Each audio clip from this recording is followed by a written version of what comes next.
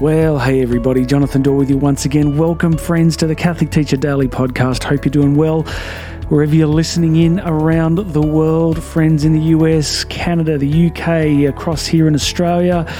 I think we've even got some listeners in New Zealand.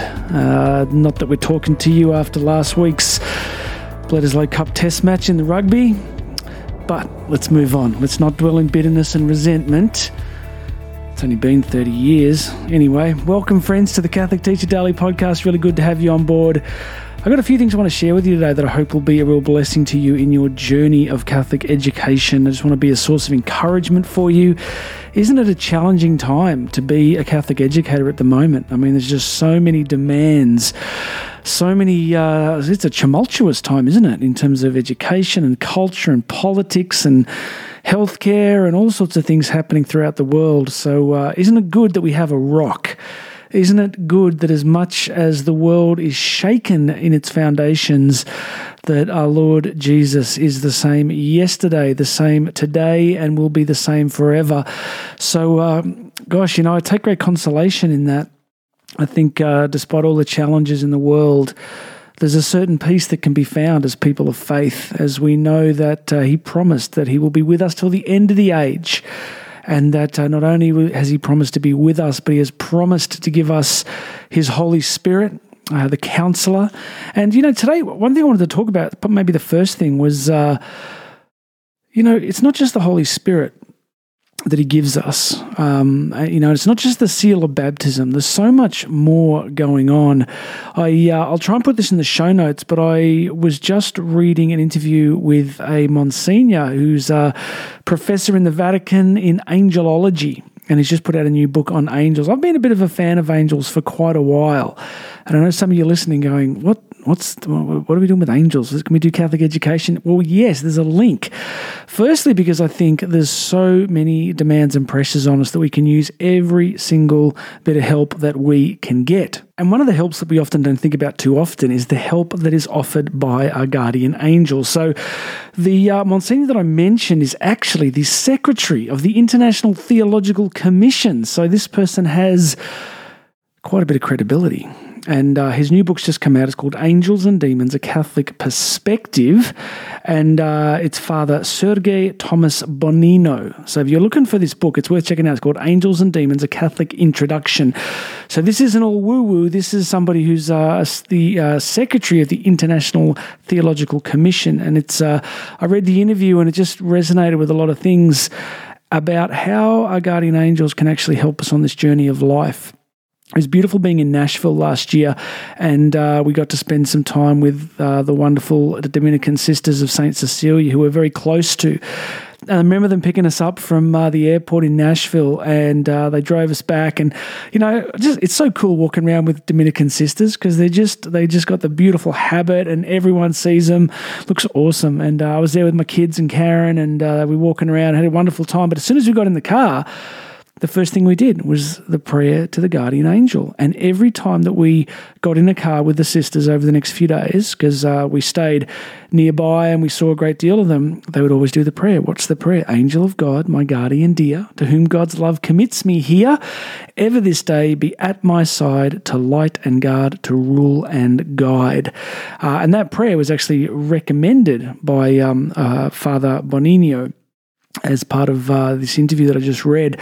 So I think it's something that we forget. We forget the incredible presence of guardian angels in our lives, that they can actually prompt us. They can impact our thinking, our creativity, our emotional world, and they only really want one thing. And he said this in the interview. He said they're not there to grant wishes. Okay, so we don't use guardian angels for wishes. Okay, that's not a thing. Guardian angels are there to do one thing, and that is to bring about our sanctification, to bring about our relationship with God, to draw us closer to God. So do you need a little bit of that? Would you be happy to take any help that you could get in the challenging work of Catholic education? I just think we're in a season where we could use every single bit of possible assistance. So it's a big part of my daily prayer. So as many of you know, I get up really early. I pray the Divine Office, I pray the Rosary, and then I always make sure I include the guardian angels for myself, for the kids, for Karen, for protection over our physical bodies. I mean, I've often said the accident I had last year, and many of you know about that. Today's October 21. The accident was October 25 last year, where I almost died. And, literally that accident, millimeters either way. So I ended up, shattering both of my arms, but also head injury. I got up and I didn't lose consciousness, but, just blood everywhere.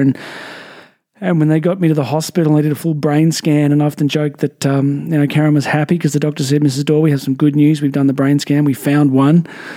She was like, really? Can we get a second opinion? So, literally that accident could have been millimeters, and I could have been brain injured for life, and thank God there was no injury. And, literally that close. And so I am grateful to God and his providence for that. And who knows that it's the daily covering of our guardian angels that, might be guiding and protecting us as we go throughout our day. So I'm just trying to put this on your radar to add this as another crucial part of your spirituality of education. And also that your students, of course, have guardian angels. And we know that because Jesus literally said it. So this isn't like just Jonathan's idea or a nice thing. And I know we're all so postmodern these days. We're like, no one really believes this anymore. Sorry, friends. Angelology, the presence of our guardian angels, is very clear in Scripture and very clear in church tradition. And of course, Jesus himself said that, that these children, he was talking with the little children, and he said that their angels are before the face of your Father in heaven every day. So I often think from an education perspective, it's kind of beautiful to remember that even the most difficult student has a guardian angel. And believe it or not, this, Father Bonino here makes the point that angels, that asking angels for their guidance and prayers, especially when we are interacting with others. I know it sounds crazy, but just, the ability to go into a classroom and say, guardian angel, I ask you to smooth the way today. I ask you, all guardian angels of the children in my class, to help our class to become a gospel community, help our class to be a place of learning and joy and light. So friends, some of you might be listening thinking, well, look, Jonathan, really, you're serious? I'm dead serious. This is authentic church teaching. It's something that's a big part of my own spirituality. So I want to put on your radar. And the other reason I want to put on your radar is because today's reading in the readings of the day for the Mass is we're in Luke 12, and there's this line where it finishes, and it's just one of those hard sayings of Jesus. He says, that servant who knows his master's will and does not get ready or does not do what his master wants will be beaten with many blows. But the one who does not know and does things deserving punishment will be beaten with few blows. From everyone who has been given much, much will be demanded. And the one who has been entrusted with much, much more will be asked. I often think this is part of the burden of faith. Jesus is saying that, he's talking, he's referencing in some sense, the religious leaders again. He's sort of saying that if you've been entrusted with the deposit of faith, the Judaic law, the Mosaic law, the Pentateuch, all the traditions of the elders and the prophets, he's making the point that you have no excuse and things are going to get pretty unpleasant if you haven't been a good steward of what's been entrusted. And he's sort of saying, but if you didn't know any of that, then you're not going to be judged as hard. So this is, a challenging teaching, isn't it? Because the more that we know about the Lord, the more that we've experienced his presence in our life, it's almost as if he looks for us to be good stewards, to do more with it, to be a greater blessing and to be his presence in the world. So the link for me here with angelology is that if Jesus is looking for us to do a lot with what he's given us, then I'm not fancy. I just want to use every single possible tool available. All right, so end of homily on that. But as you go into your classroom over the next few days, just do that prayer, Angel of God, my guardian dear. Just jump on the internet and just do prayer to the guardian angels. Okay, try and find a Catholic site because there's some pretty crazy stuff out there, but it's a beautiful prayer and just that simple repetition. And, if it's good enough for the Dominican sisters, friends, it's good enough for me. They're incredibly formed, intelligent academic women, and that simple prayer forms a really crucial part of their journeys throughout the day. All right, let's finish up. We've been working slowly through Ryan Topping's book, The Case for Catholic Education. And look, I think he's hitting some really good points. I want to share this quote with you because it sort of goes to the DNA of what I talk about most frequently in the podcast. He says this: while our schools have maintained a high level of academic achievement, where we have failed is in transmitting convincingly a Christian vision of the human person's ultimate end, of the nature of happiness. Okay, a little bit more. He says, debates over pedagogy, curricula, and educational outcomes presume some prior conception of the goal of the human person's striving. It is here at the place where theology and anthropology intersect that Catholic educators must relearn how to restate their case. What makes a Catholic school worth fighting for is not simply the freedom to hang a crucifix over the front entrance, though that too is important. What is at stake in the battles over the curriculum reflects a much deeper conflict. Between a genuinely Catholic school and its secular counterpart lies a disagreement over two conceptions of the purposes of education, two conceptions of the goal of human freedom.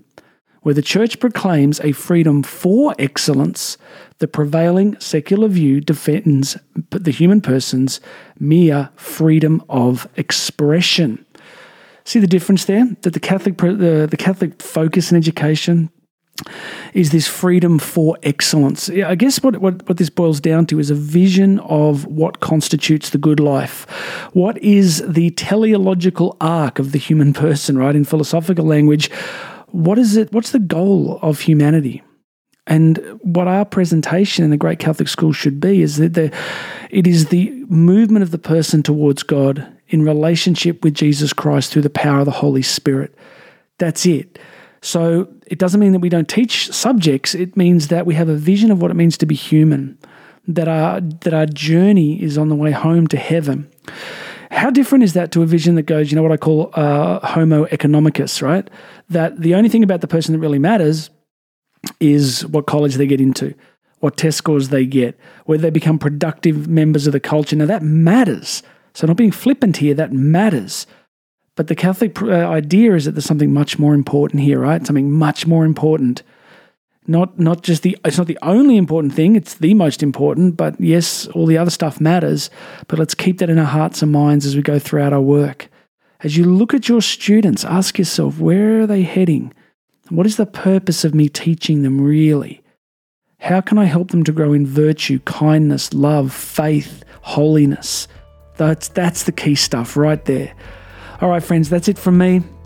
God bless you. Do me a favor, come across to the website, onecatholicteacher.com. Onecatholicteacher.com. Go to the resources page for me because there you're going to find the Going Deeper program, a bunch of other stuff. But the Going Deeper program, there's a free trial there, totally free. Costs you nothing. Just jump on the resources page at onecatholicteacher.com. Grab yourself that free trial. All right, that's it from me. God bless you. Please make sure you've subscribed. My name is Jonathan Doyle. God bless you, friends. I'm going to have another message for you tomorrow.